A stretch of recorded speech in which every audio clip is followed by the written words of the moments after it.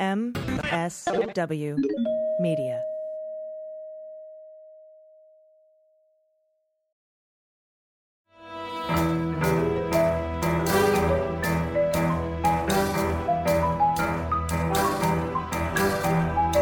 The rule of law is not just some lawyer's turn of phrase.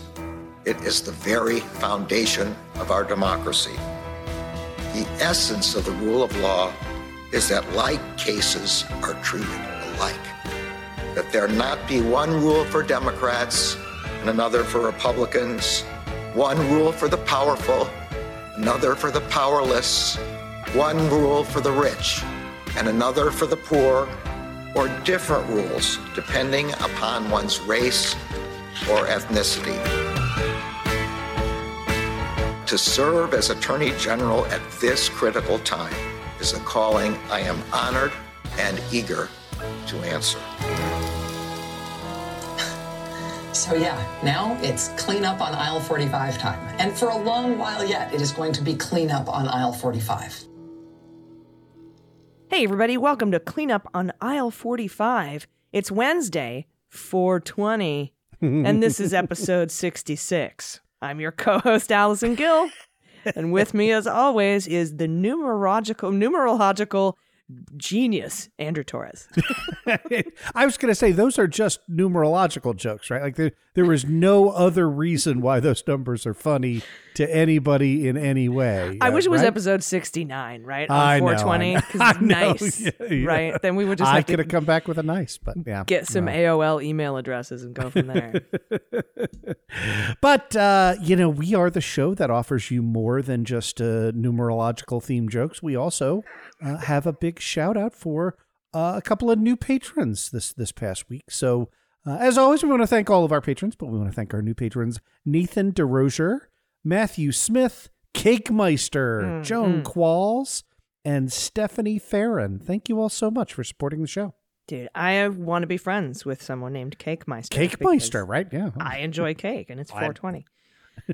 If you'd like to join them, head over to patreon.com/aisle45pod, AISLE 45POD. Sign up for as little as $1 an episode. You'll get this stream. You get this ad-free feed, right? And then you'll get to come to our little Zoom calls and trivia things that we do every now and again, and sometimes some bonus content as well. Yeah, absolutely. It is. I can't think of a better way to spend $1 than to, keep you and I doing this show that we love. Yes. And with that in mind, let's get on with the show. All right. First up. Okay. So we're up to our eyeballs in court filings today. Yeah. And I wanted to go over all these, Andrew, because when the court filing drops, I text you and I'm like, give me a link, because I don't have, links to stuff. And you go to Pacer, you download them, you put them up on the OpenArgs website link, so where people can read them, because some are hilarious, some are very serious, and we have a few of each today.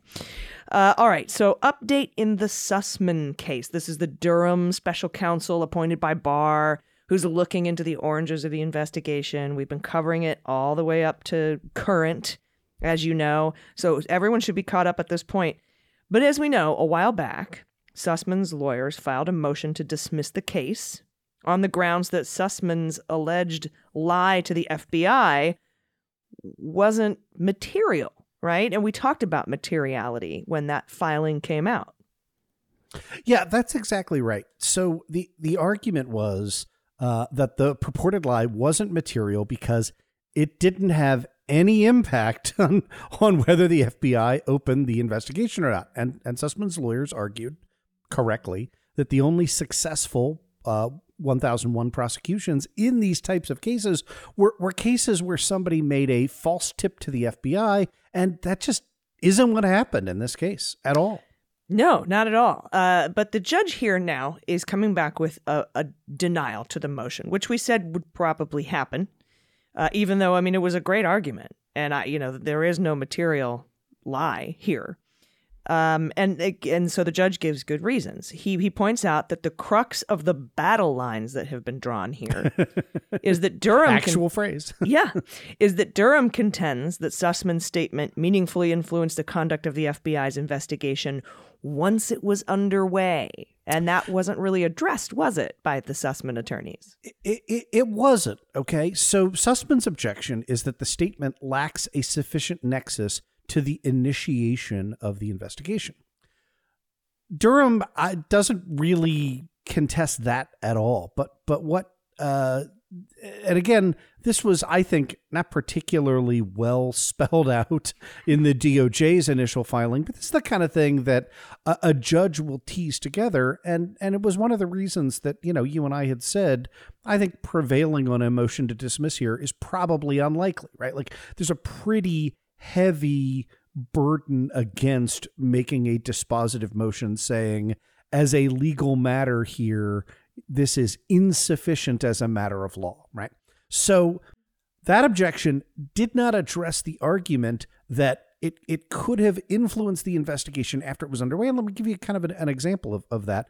And that is, if you have a particular piece of information from the outset, you can then ask follow-up questions, right? You can say, hey, had I known you were coming in representing the Hillary Clinton campaign, I would have also asked about X, Y, and Z. And that's where I think this judge is really grappling with the question of, are you completely legally precluded from advancing this theory at all? Right. And the feeling I get from this judge's order is like, your case sucks, Durham. But it's got to go to trial.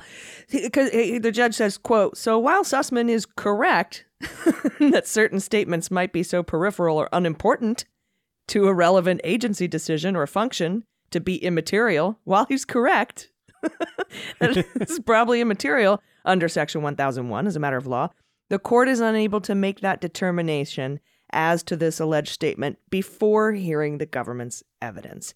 Any such decision must therefore wait until trial. And correct me if I'm wrong, Andrew, but to me, this just sounds like the judge is saying, Sussman's going to win here, but that's for a jury to decide, really, not me. That's the whole point of this, exercise. Yeah, of us having the whole jury thing. Yeah, I think that's the right read. I do want to say, again, that there are potential argument. Like I could envision a case that departs from the kind of very narrow false tip kind of cases that would lead you that Sussman's lawyers have pointed out are the entirety of the case law here, right?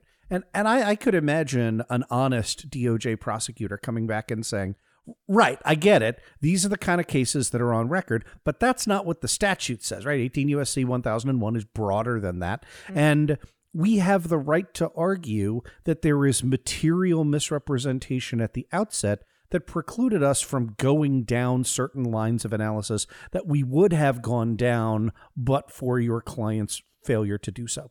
Now, establishing the evidence that was omitted, because again, Sussman's filings are just jam-packed with evidence in the public record that everybody here, especially Jim Baker, knew exactly, who represented who as of 2016. But again, I did. I knew. Yeah. Every listener to Mueller, she wrote, knew this as of 2016. So yeah, exactly right. You would have to establish not only that there was material concealment, concealment of a material fact, but that the practice inevitably, right, or it would have had a very, very strong probability of leading the government to do a thing that it didn't do, right? Like that's the nexus that they're looking for, and it hasn't been articulated. And I read this as the judge basically saying, yeah, you know what? Like I am not going to say that the entirety of the process hasn't been harmed as a matter of law without allowing the government to put on its case. And I get that. That's what we predict.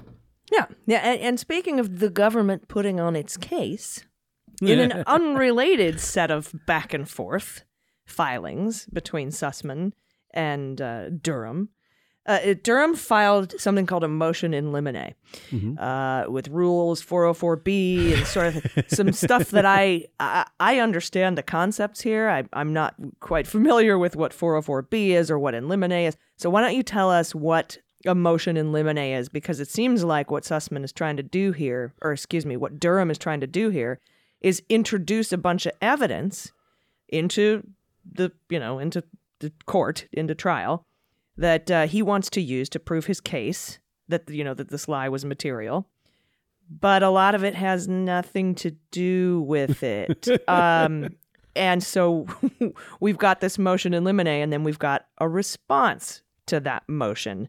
So what is a motion in limine, and why did Durham wait over a year to file here's some evidence I've had for a year that I want to introduce today? What's going on? Yeah, two great questions. Let's unpack that. As you get up to trial, both sides will file, and this is true particularly in civil cases. It's also true in criminal cases like this. They will file motions in limine, or if you're an opening arguments listener, motions in lemonade. But the point is to address as a legal issue disputes the parties have flagged about the quality of certain evidence that has been adduced throughout the discovery process, right? So let me give you a classic example of where you file a motion in limine, and that is the other side has an expert witness, right? And you go back and forth over that expert witness's qualifications. Right? If you're going to voir dire this... yeah, exactly. Little voir dire there, right? We can use my cousin Vinny here as an example. Yeah, we absolutely can, right? And so sometimes that plays out in front of the jury because you want it to play out in front of the jury.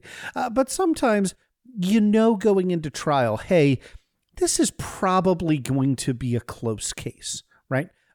This is, we understand, for example, that we're calling an expert in a particular field that is, nascent, right? That, that there's not a lot of precedent, or we understand that our expert, for, statistical analysis has a degree in, something other than statistics, right? So in other words, I'm an out-of-work hairdresser. Yeah, exactly. Right. Perfect. Again, my cousin Vinny, perfect examples of this. Right. And so you would tee up a motion in limine to say, hey, I want to exclude Miss Vito as an expert witness. Right. She lacks the relevant credentials in order to opine with respect to auto parts. Right. And because that's going to be something that is not going to be resolved by, two lines back and forth in court, because it's a close case, you tee it up as a motion beforehand, and that way you can set forth all of the legal authorities that you intend to rely on that says, no, look, it's perfectly fine to call somebody who has become an expert in auto repair, despite being an out-of-work hairdresser. But in the Durham filing, it doesn't seem like he's trying to challenge a witness. It seems like he's trying to introduce evidence that he didn't introduce before. Is that something else that can be done in limine? So it can. So that background is to know that both sides have filed motions in limine seeking to admit certain pieces of evidence, to exclude other pieces of evidence. Right? This is the battle lines being drawn, right? Okay, so it's not just witnesses, it's also evidence. Right. And so in particular, right, notes, emails, documents, think about how all of these could become close cases, right? Every email you've ever written is technically hearsay. That's one of the things that I get that you get that because you've been immersed in my world for a very long time. But when I try and explain that to clients, that it sort of blows their mind. They're like, "No, I said it," and it's like, right, but this is the document that's extrinsic evidence of a thing that you said at a previous point in time, right? So usually those come in under a variety of hearsay exceptions, right? You have your work emails that always go out. Well, those are regularly transacted business records. That becomes an exception to the hearsay rule. But if you have this like one kind of oddball email sitting out there in the middle of nowhere, it might be a tougher case, right? So all of that is going back and forth. And then the government here, the Durham and his line prosecutors have done a thing that I have never ever seen before. And that is also requested additional discovery, right before trial, related to grand jury subpoenas that were issued to Perkins Coie pursuant to obtaining the indictment against Sussman. And this is just, crazy pants bonkers. Yeah, and apparently untimely. So, as we're talking, Durham filed these 404B notices and a motion to exclude certain evidence, and Sussman's lawyer's filing in response explains it all, right? Mm-hmm. So we could go over the in limine thing, but everything is addressed in the response to the motion. And so Durham submitted a list of other acts, quote unquote, as evidence, including the gathering of data by Tech Executive One, Rodney Joffe, the accuracy of the data, questioning the accuracy of it, and a bunch of other bullshit that has absolutely nothing to do with the 1001 charge. And Sussman's lawyers are asking the judge to exclude it all because they're asking to squash the lemonade, if you will.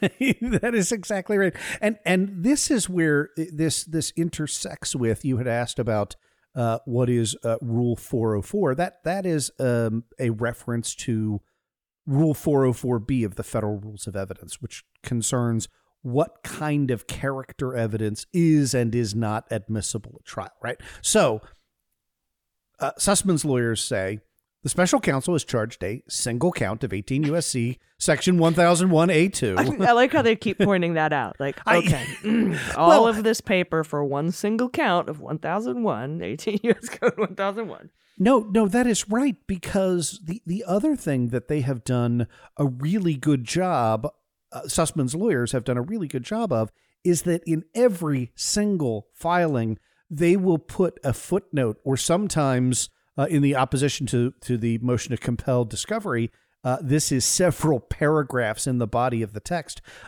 listing the Fox News and OAN and just, mass publicity that every time Durham files something, there is this chatter in the right wingosphere about like, oh, see, we introduced all, we broke through and showed you the secret stuff that Hillary Clinton had, right? And so they have kept this judge focused in a way that I think is really effective and really productive on exposing this as the entirety of this prosecution is designed to generate right-wing headlines. So, yeah. So there's that.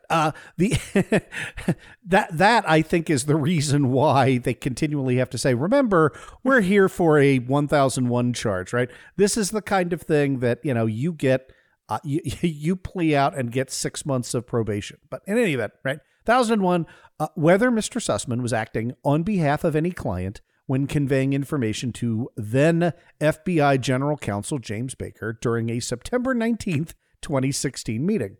And yet, the special counsel now seeks to introduce several categories of what we call other acts evidence pursuant to Rule 404B that have nothing whatsoever to do with that charged false statement, and in some instances, nothing whatsoever to do with Sussman himself.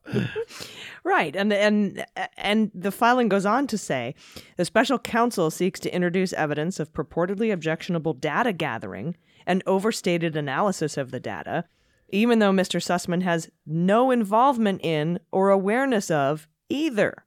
He seeks to introduce other purported false statements, even though none were made, and they're not being charged here. And he seeks to introduce evidence of obstruction of justice based on a purported violation of Perkins Coie policy, even though there was no such violation, a fact that the special counsel would have learned had he even bothered to obtain and read the policy in the first place.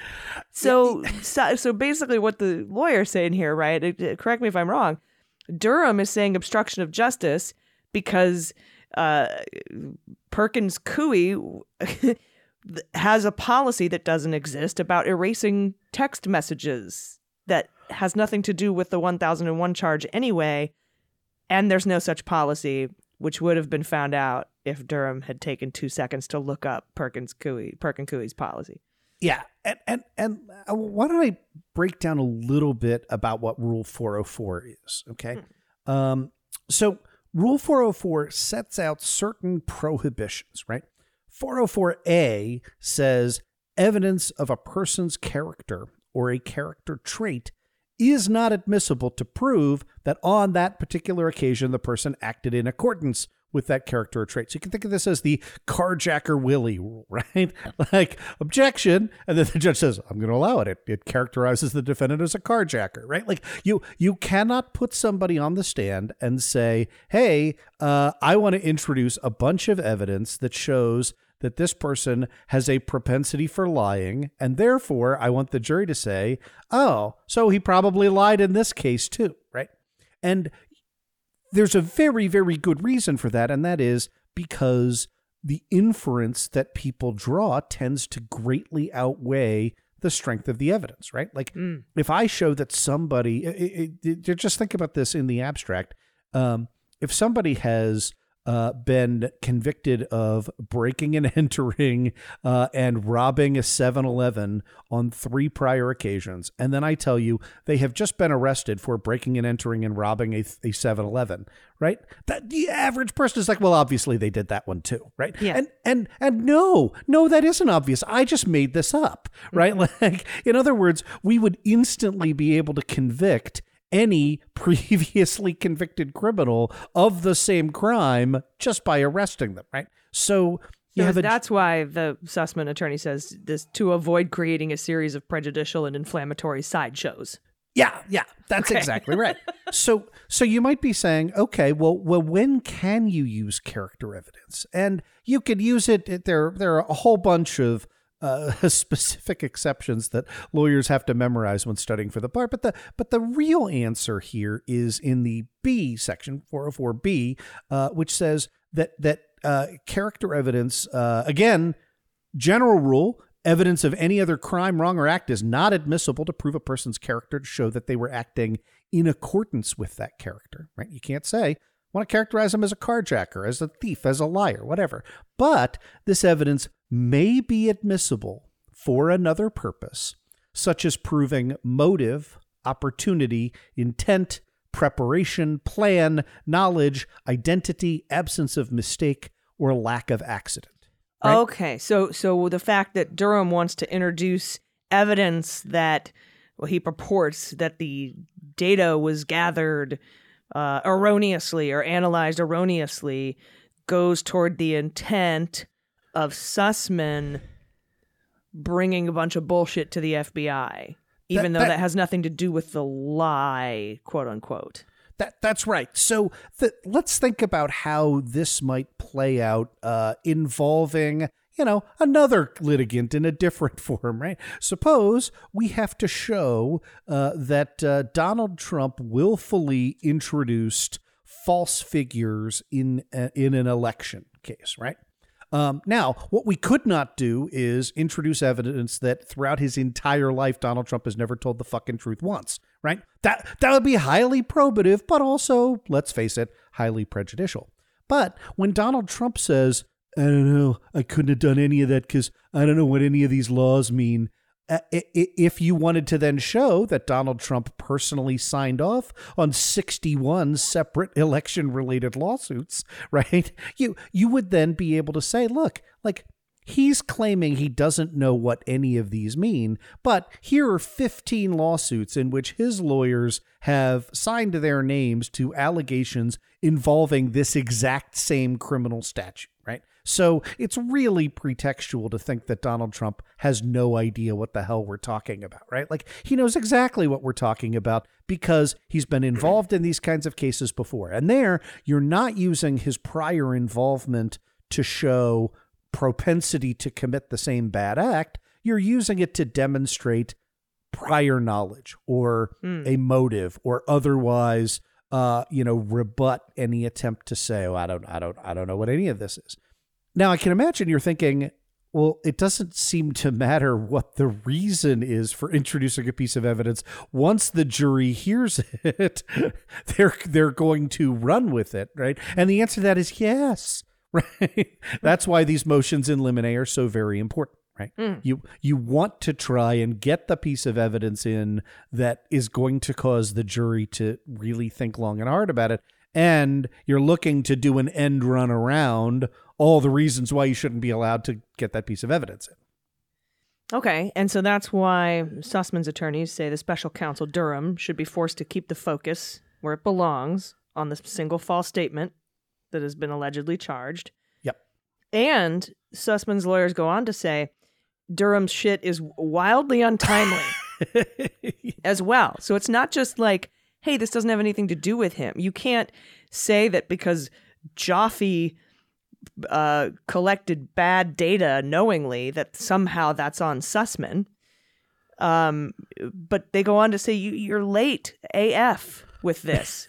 The special counsel was required, quote, to provide notice of any Rule 404B evidence he seeks to introduce by March 18th, which he did. But in that filing, Durham failed to say why the evidence was admissible. He didn't file that shit until 5 days after the deadline. And that late filing included 2 new bits of evidence. And special counsel didn't give any reason for violating the court's order like that. Sorry, sir, we're late with this additional shit we want to introduce. So that's all part of this too. It's not just an argument about relevance. It's an argument about he's late. He filed it late. Yeah, and again, the best legal arguments when you are attempting to enforce a particular technical deadlines, right? What you might call, a technicality. Although, again, in our legal system, that usually comes up in the category of getting off on a technicality rather than being able to prosecute someone on a technicality. But when you are applying those kinds of procedural rules, it's a good idea to have them backstopped with arguments that also engage on the substance of it, right? Because judges are very receptive to, yeah, I know we're technically late, but this is really, really important for the jury to know, right? Mm-hmm. Here, in addition to the arguments that we just went through regarding the unfairly prejudicial nature of the character evidence, it's actually even worse than you put it in terms of how bad the technical violations are, right? So, yes, the opening salvo is, by any measure, the special counsel's motion is wildly untimely.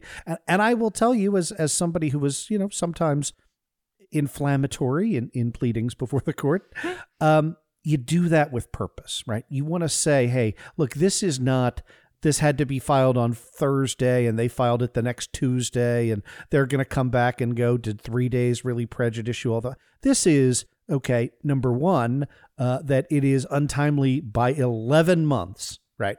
That they knew that these particular set of documents, and let's be clear, the set of documents is basically the underlying Fusion GPS research, right? Including the Steele dossier that was prepared by Fusion GPS for Perkins Coie in connection with the 2016 Hillary Clinton campaign. And if you're thinking, what the hell could that possibly have to do with the indictment of Michael Sussman? Congratulations, you get it, right?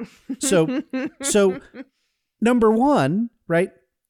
Perkins Coie refused to turn that over to the grand jury almost a year ago, right? So you've had notice for 11 plus months that you were not getting those documents.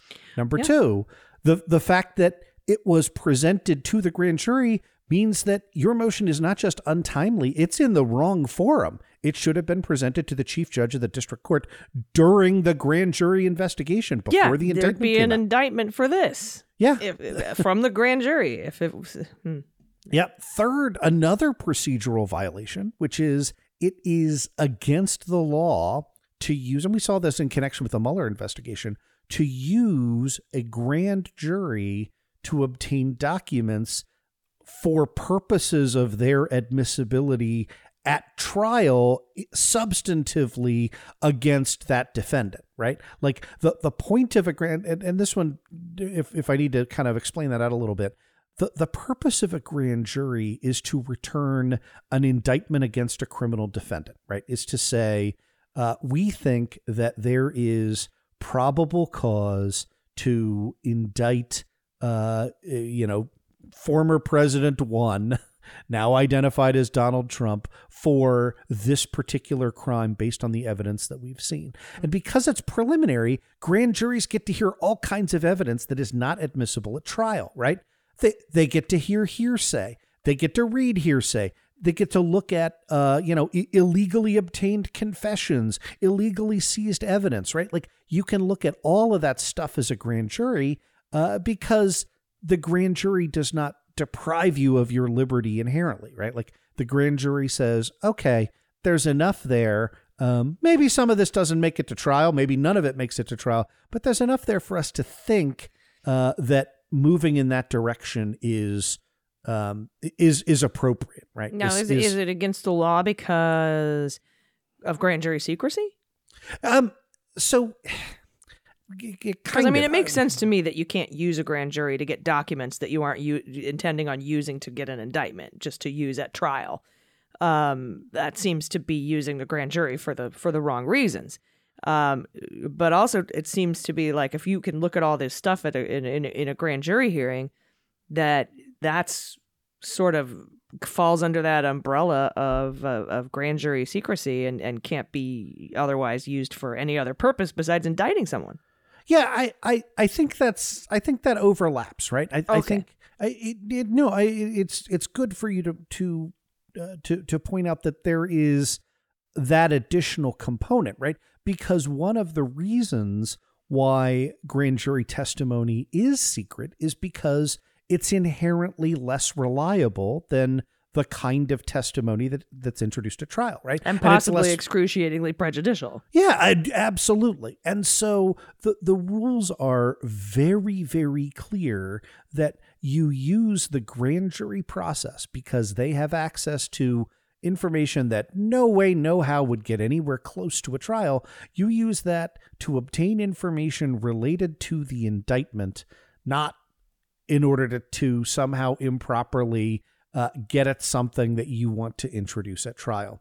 And here, pretty persuasively, Sussman's lawyers argue the DOJ basically told us that they issued some of these subpoenas in order to get at documents from Fusion GPS that they would then use at trial. That's a real clear no, right? So yeah, and Fusion GPS has something to say about it because this morning while you and I were texting back and forth, what are we talking about? Do you want to do Sussman? I'll do Sussman. You do this. Blah blah blah. All of a sudden, 10 minutes before, talk about 11th hour. 10 minutes before recording time. Fusion GPS files. It was literally at 11 o'clock. Files non-party Fusion GPS's opposition to Durham's motion to compel the production of purported privileged communications for in-camera inspection by the court. And this is a chef's kiss of emotion. Because between you and I, the shows that we do, the shows that you do, the shows that I do, I've read a lot of filings, right? And some of them are just idiotic, and some of them are so well put together. And I wouldn't expect anything less from Fusion GPS, by the way. But they come in and say, "Hey, the court should dismiss the motion as procedurally improper for, first of all, for the reasons set forth in the defendant's opposition." Right, and which I just went over. Yeah, well, yeah, because it's late and irrelevant. Yeah. Second of all, or the court should also dismiss the government's 11th hour attempt to pierce the privilege of non-parties over documents that the government has not even attempted to show are relevant to the indictment. Okay? And finally, they should deny the motion for in-camera inspection of the documents because it is evident, based on the facts and the privilege log, that the documents have properly been withheld on the grounds of privilege and attorney work product. So there is an insufficient showing to justify the use of judicial resources to review the individual documents. You can't have them, bro. You can't fucking have them. We already went through this a year ago, and it's been sort of determined already that these are subject in our log to attorney-client privilege and work product. And so that's why Fusion filed this really beautiful 33-page non-party motion to stop Durham from compelling this evidence. Yeah, their lawyers here are Levy Firestone Muse, not a firm with which I am directly familiar, but this is an excellent brief, and one of the things that it does really, really well is storytelling where it may not be intuitively obvious, even to other lawyers, why the privilege attaches to the work that Fusion GPS did, right? Opposition research on the Trump campaign in the summer of 2016. And, I can imagine a lot of our listeners are like, well, wait a minute, that doesn't sound like legal, that doesn't sound like attorney-client privilege. Or let's make this argument even stronger. Flip it around, and if Donald Trump were attempting to obscure Oppo research from the 1-6 committee, which he 100% is, we would be saying, no, wait a minute, that's not, that's the evidence of the criming. We want that in, right? And well, yeah, but if you're Oppo researching in Russia, leave aside obviously material differences on the content. I got you. But there's a really strong argument here that this brief lays out in an exceptionally good way, and that is, hey, we were retained by Mark Elias, who was then a partner at Perkins Coie and has since been maybe the biggest lawyer thorn in the side to the Trump administration in terms of his involvement with election litigation and kicking the crap out of Sidney Powell wherever and whenever she shows up. Okay, we were engaged for this purpose, and then it's by Perkins Coie, right? Elias was a partner at Perkins Coie, so we're engaged by the firm to do Oppo research.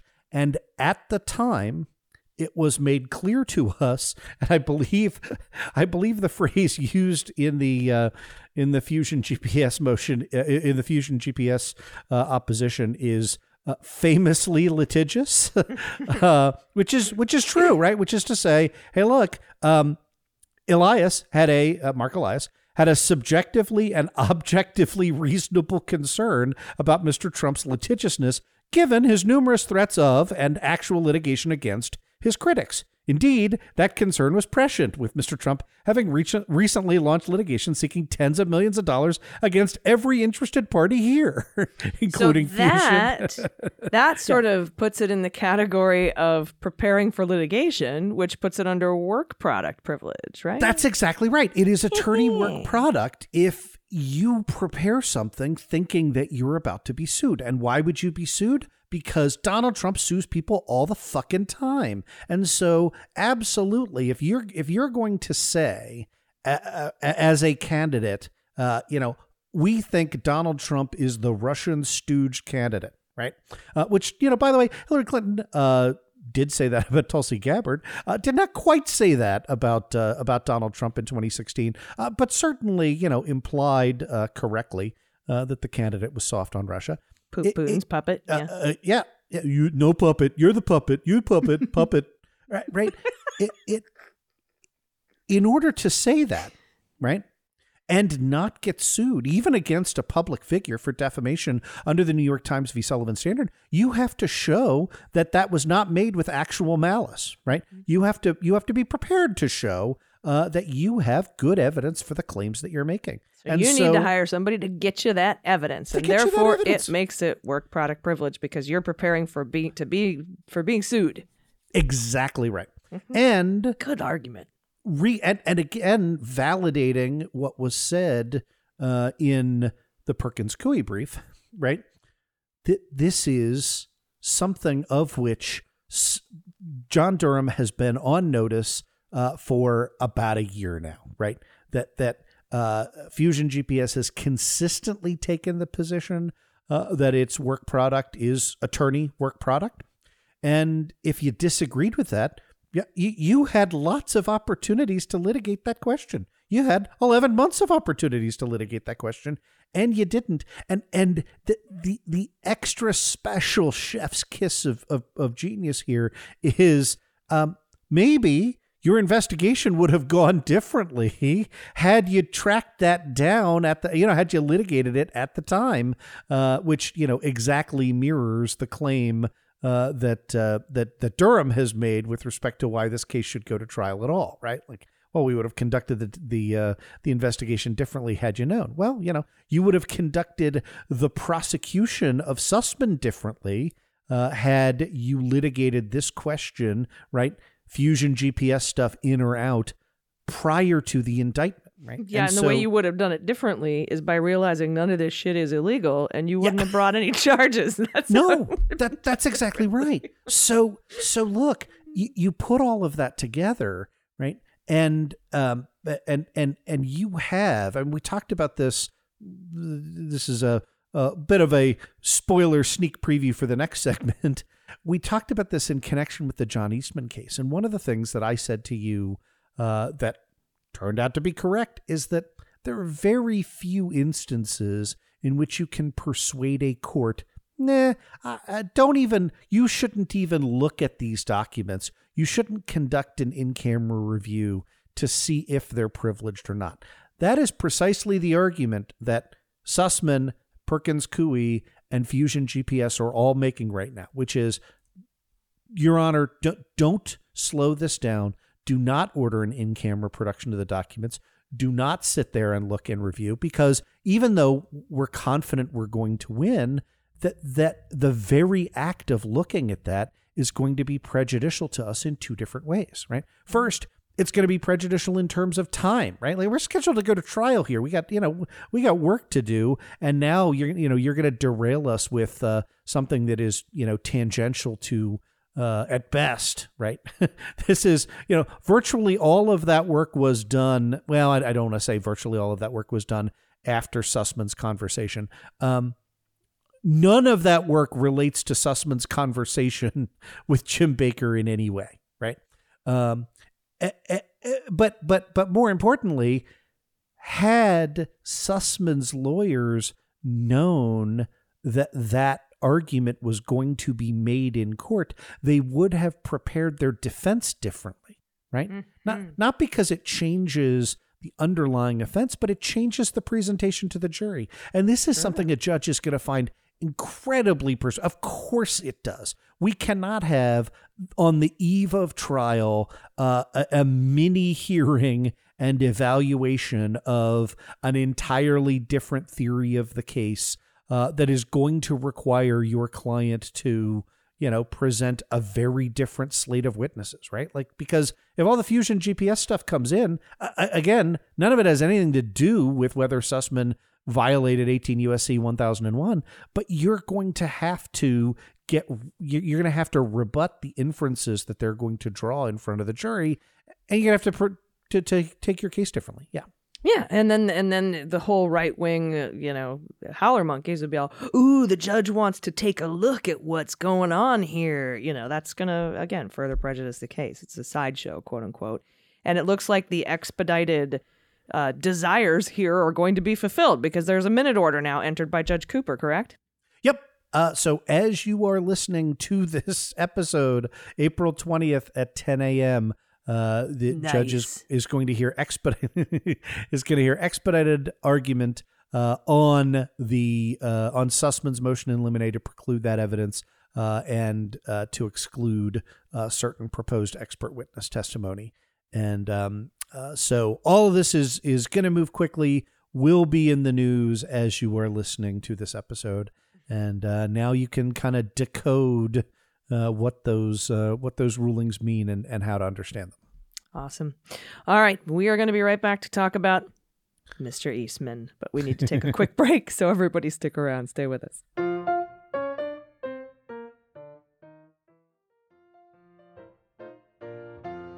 All right. Welcome back. We have new stuff from the John Eastman files, which sounds like a terrible 1970s cop show. The president's lawyer, although we still haven't seen a signed engagement letter, Nope. But the Judge Carter said, all right, you're his lawyer, has finally completed his review of the tens of thousands of pages of documents previously withheld. We previously focused on that privilege hearing, which was held on March 8th, and the 111 documents produced between January 4th and January 7th.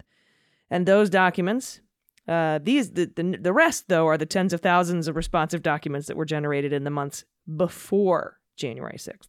Yep, that's right. So based on what those 111 documents said, right, or based on what we can infer they said from the judge's ruling on the crime fraud exception, we can expect that a significant amount of planning took place in December. And these documents may shed more light on exactly when Trump knew he lost the election and exactly how he and Eastman and others, and we know there are a ton of others who have been copied on these docs, crafted the plan to steal the election anyway. This, of course, is the key piece of information you need to convince a prosecutor that they would be able to convict Donald Trump of obstructing an official proceeding. Now, I want to ask you a quick question here, Andrew, because Sure. We know that in the 111 emails from January 4th to January 7th, the judge declared that Eastman was, in fact, Trump's attorney. Even though they don't have a signed engagement letter, it's pretty obvious, right, that he was representing Trump. But if you're looking at the 3 months prior, isn't the court going to now have to establish when exactly Eastman became Trump's attorney? That's my big question here. Because at first I was like, well, these are going to have to go through crime fraud exception and work product doctrine. But somebody brought up to me, a listener said, yeah, but hey, it might also not fall under the fact that he wasn't his attorney because, you know, even though it was clear he was from January 4th to January 7th, I'm not so sure about those 3 months leading up. What would be your answer to that particular inquiry? That is exactly right. Good eagle eyes by our listener there.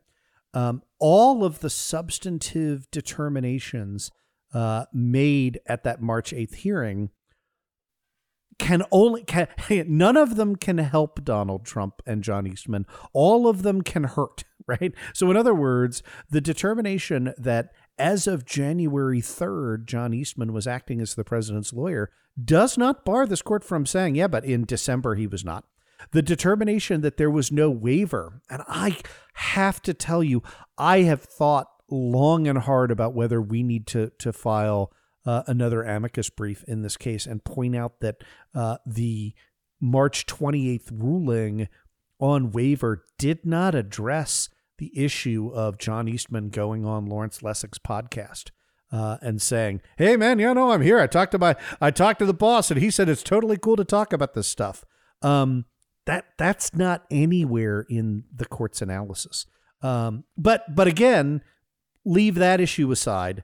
The fact that there was no explicit waiver in connection with the memoranda that were circulated January 3rd, 4th, 5th, 6th, does not preclude the court from finding a waiver with respect to some of the earlier planning documents, right? Like all of those issues can and may of necessity be relitigated in taking a look at this now complete tranche of documents. Even the Chapman University argument, the fact that it's a third party, because that seemed to be sort of ixnayed for, and I assume that would apply to all of the emails and not just a certain date range. So once again, you've kind of cut to the one I deliberately omitted on that basis.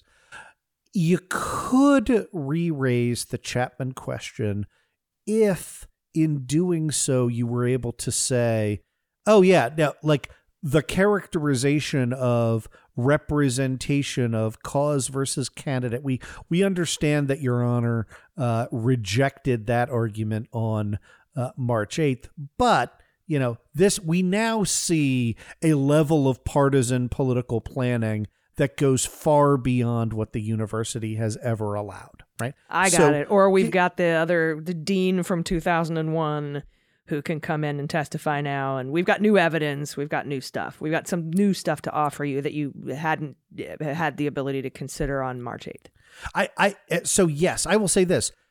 I continue to think that will be the weakest argument.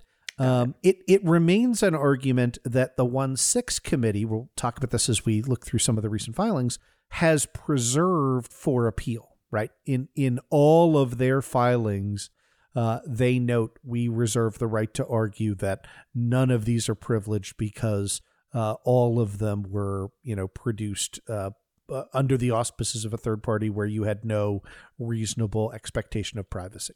Okay. So all right. It So could, but it's weaker. Yeah. Yeah, yeah, I thought so too. I thought it was a strong argument to begin with, but when I read what the judge had to say about it, I was like, oh, all right, okay, that makes sense.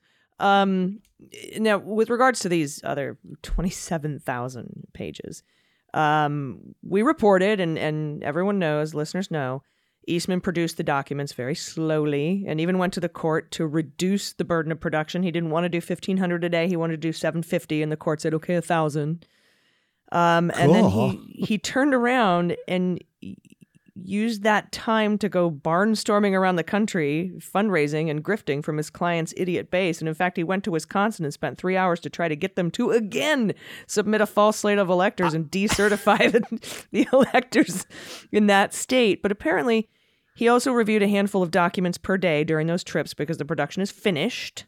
And so now we can talk about this production, because I believe I asked you on Twitter. I was like, all right, we got 27,000 emails.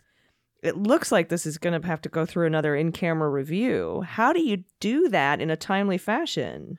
Yeah, and I want to get there. I want to unpack everything. Let me bracket by saying every single day Eastman has, as per the court's order, submitted supplemental privilege logs, right? So that is going back line by line. We've talked about it. This is an Excel spreadsheet. It lists document by document every single one that you withhold as privileged. And that's the one that sucked so bad that that was one of the arguments that they had to have an in-camera review because he sucked at making privilege logs.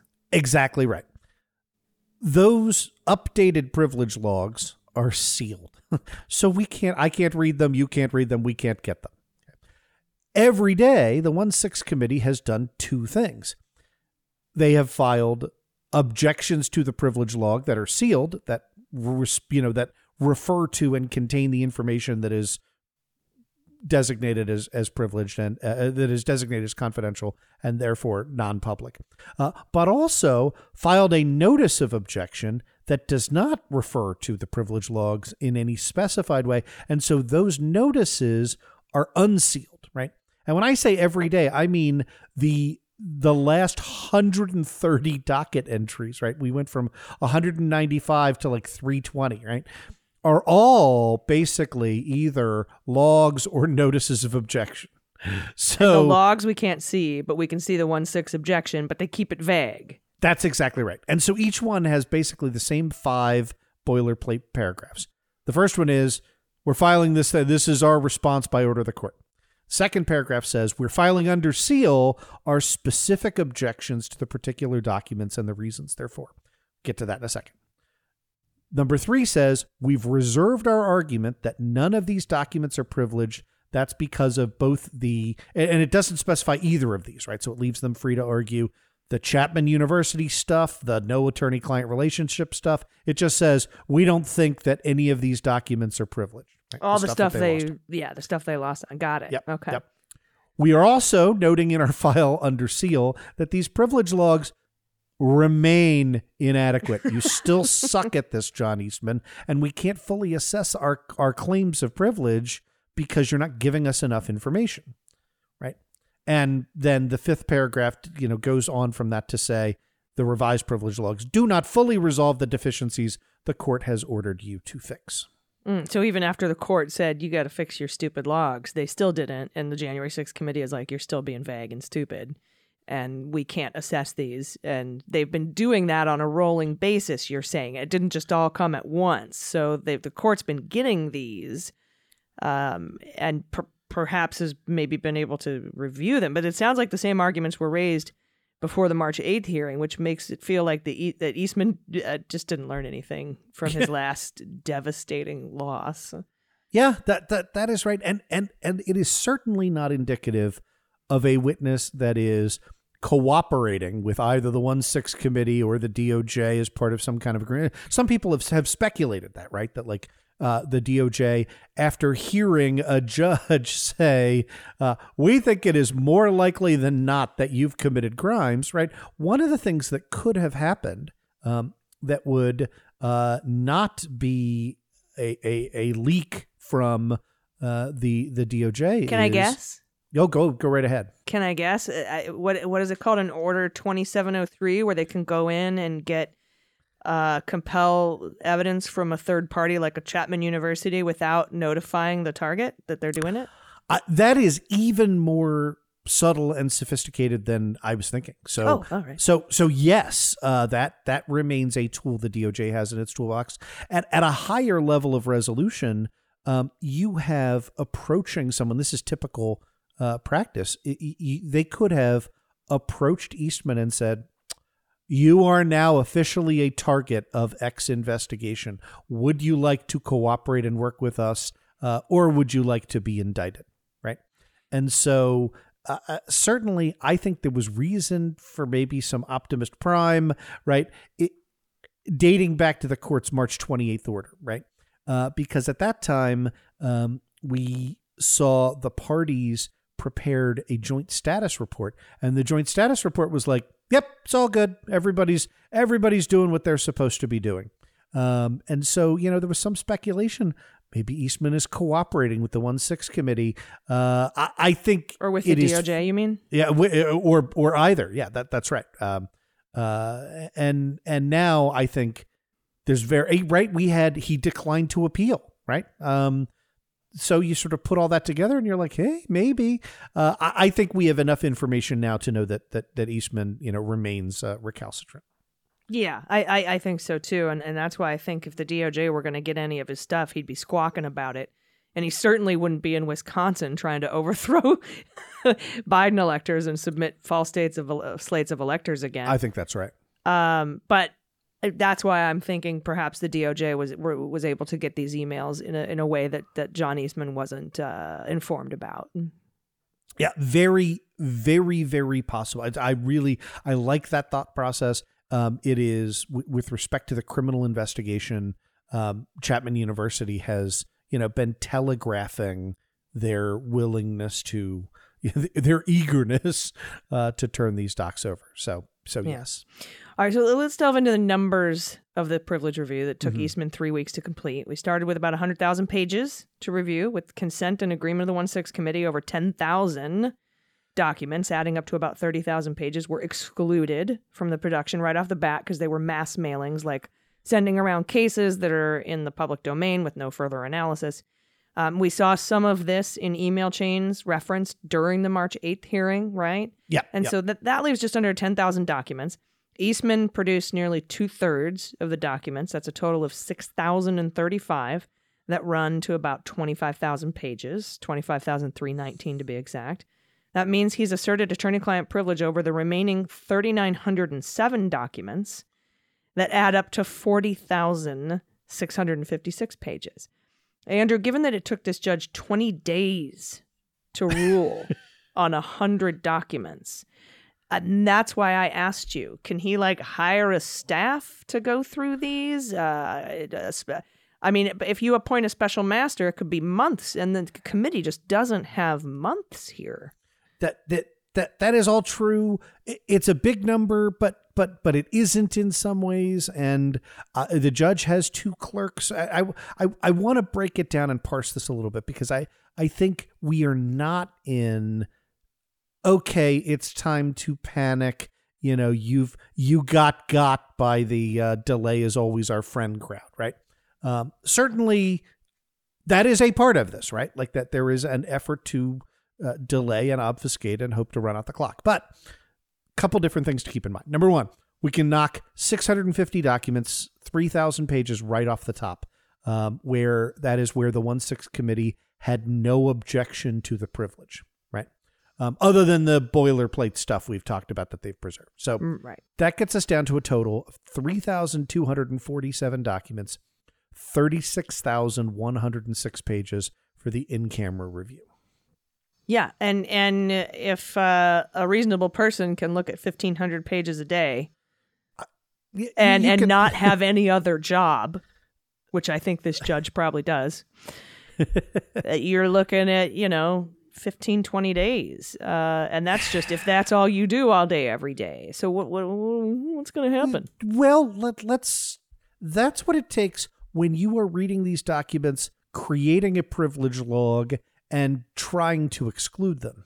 When you are just evaluating the docs, there are a couple of things to keep in mind. So first, for our lawyers, budding lawyers that listen, 36,000 pages, that's about 18 bankers' boxes worth, right? So if you're thinking about cases where you've seen 18, I don't want to suggest 18 boxes is not a lot. It's not 100. It's roughly not 1,000. About the number of boxes of classified information Donald Trump stole from the White House.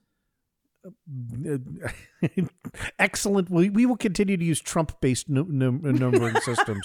How many Scaramucci's will it take to go through the... So here are a couple of things to keep in mind. The first is any lawyer who's ever done document review will tell you that what takes the longest period of time are not the in and out calls, right? Is this privileged or not? But when you have to redact part of a document, right? Because then you have to sit through and look and sort of carefully excise the stuff that's related to the deal, aside from, the stuff that is related to seeking legal advice. There's virtually none of that here. So you don't have redaction issues, right?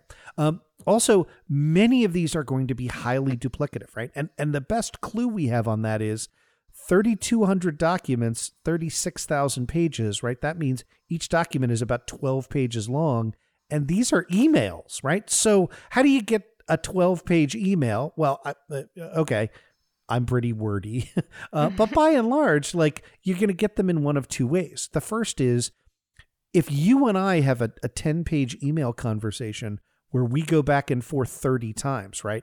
I say, hey, Allison, and send the email. And then you write back, hey, what's up? Right? And I write back, I'd like to do some light criming. And you write back, cool, any in particular. And I'm like, yeah, I'm thinking of stealing an election, right? We do that 30 times.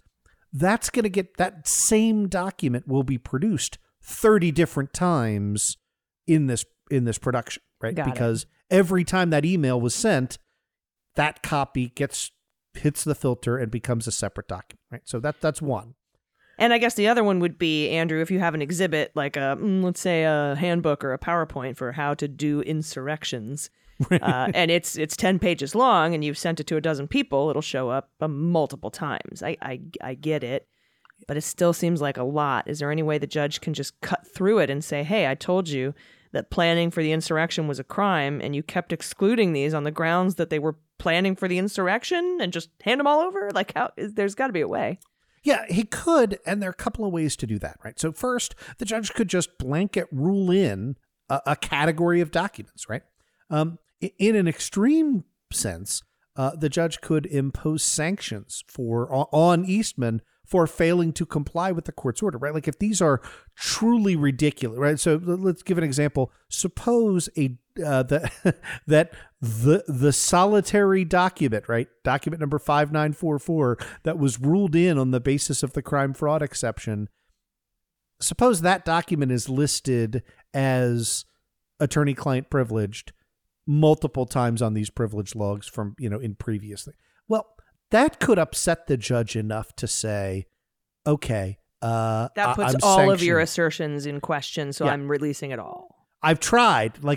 I did my best with you. I came in, I gave you extra time, I told you what to do. You're doing this in bad faith.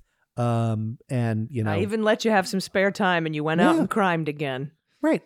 But at the end of the day, I think the court is going to take assertions of attorney-client privilege very, very seriously. And that's important because if there are any subsequent appeals, or better yet, if you want to deter making appeals at all, which is what happened last time, right? The ruling was so good and so bulletproof, we called it here, that a few days later, Eastman was like, yeah, I'm going to spend money losing at the Ninth Circuit again. On this. Yeah.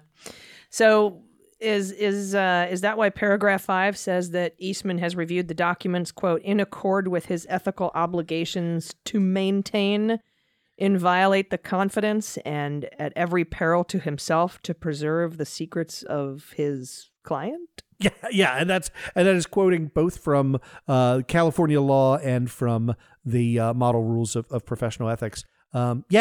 He's reminding the judge of that says, look, you're going to look at this and you're going to think that, like, I was super hyper aggressive here, but I'm not being super hyper aggressive because I am an insurrectionist seeking to prevent this court and the public from knowing about crimes, but rather because I am maintaining inviolate the confidence that my client has placed in me, even at great peril to myself personally. Get him a fainting couch. Yeah, exactly right. All right, so it seems like it's probably just going to come down to the fact that the court is going to have to go through these documents. Can people help him? Does he have a staff? He's got two clerks. Two clerks could knock out 18 boxes in a weekend. All right. So I hope so. Let's see what happens. If you enlist a magistrate, you can enlist a magistrate and maybe bring in another clerk. So that would give you 3 clerks and 2 judges kind of sitting around ordering some Chinese food and going over some light treason from December. Now, here's another question. I'm assuming that the committee knows they don't know what's in these emails, but they know what's in the privilege log. And so maybe they could, like how they hyper-focused on January 4th through 7th, maybe they could say, all right, do these first, and then, or do the December 18th ones first, because we know about that fun meeting. Do these first. These are the priority. Maybe 1-6 files something like, here's a priority list of what we want. The rest we'll get when we can. But I mean, honestly, I think that given the emails that were handed over already and already subject to in-camera review, the important ones from the 4th through the 7th, might be all the committee really needs, and everything else is just sort of icing on the cake. They're not going to go through in public hearings 27,000 pages of documents, so maybe, I don't know. Well, it'll be interesting to see what I'm assuming the 1-6 committee will file something asking for something specific here, but who knows? Yeah, let's very, very quickly. Lawyers, as I've said previously, lawyers are good at looking at a privilege log and knowing where you're trying to bury the bodies. So they absolutely can and likely will give the court some guidance as to which are the... Start here. Yeah, right. Start here. Take a look at this one. Do that. Right. We did that the last time. We had a motion to compel on documents. And there were 50. we're like, yeah, we want all 50, but we really, really want, these 3. So and there are other standout dates. There's the December 8th date. There's the December 14th date. There's the December 18th meeting. There's the December 19th tweet where you might say, give us the 2 days around these important dates, because Eastman was communicating in prep for the 14th when the states had to finally certify the 8th, et cetera, those standout dates. There's at least some guidance you could get from, even if you hadn't even looked at the privilege logs, I'd imagine.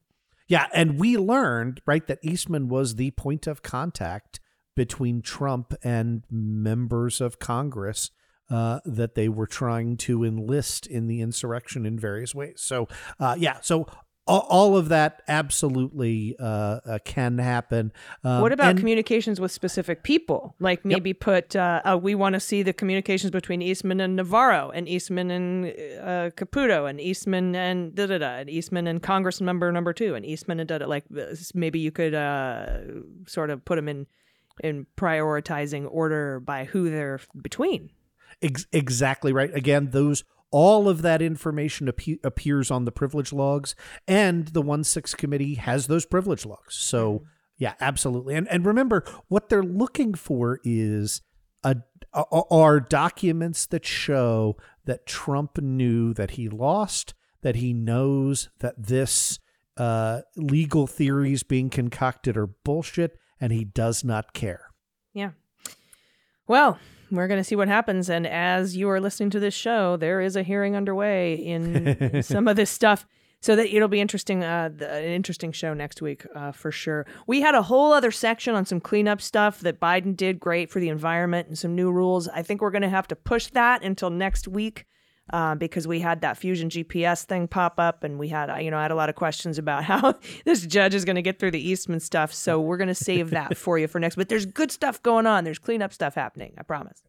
Absolutely. No, this has been great, and we will continue to monitor for cleaning up on aisle 45. Yes, until next time, Andrew, it's been wonderful. I've been Allison Gill. I'm Andrew Torres. See you next week. Clean Up on Aisle 45 is written, researched, and produced by Allison Gill and Andrew Torres with editing by Molly Hockey. Our art and logo design are by Joelle Reeder and Moxie Design Studios, and our music is composed and performed by Adam Orr. Clean Up on Aisle 45 is a proud member of the MSW Media Network, a collection of creator-owned podcasts dedicated to news, politics, and justice. For more information, visit mswmedia.com.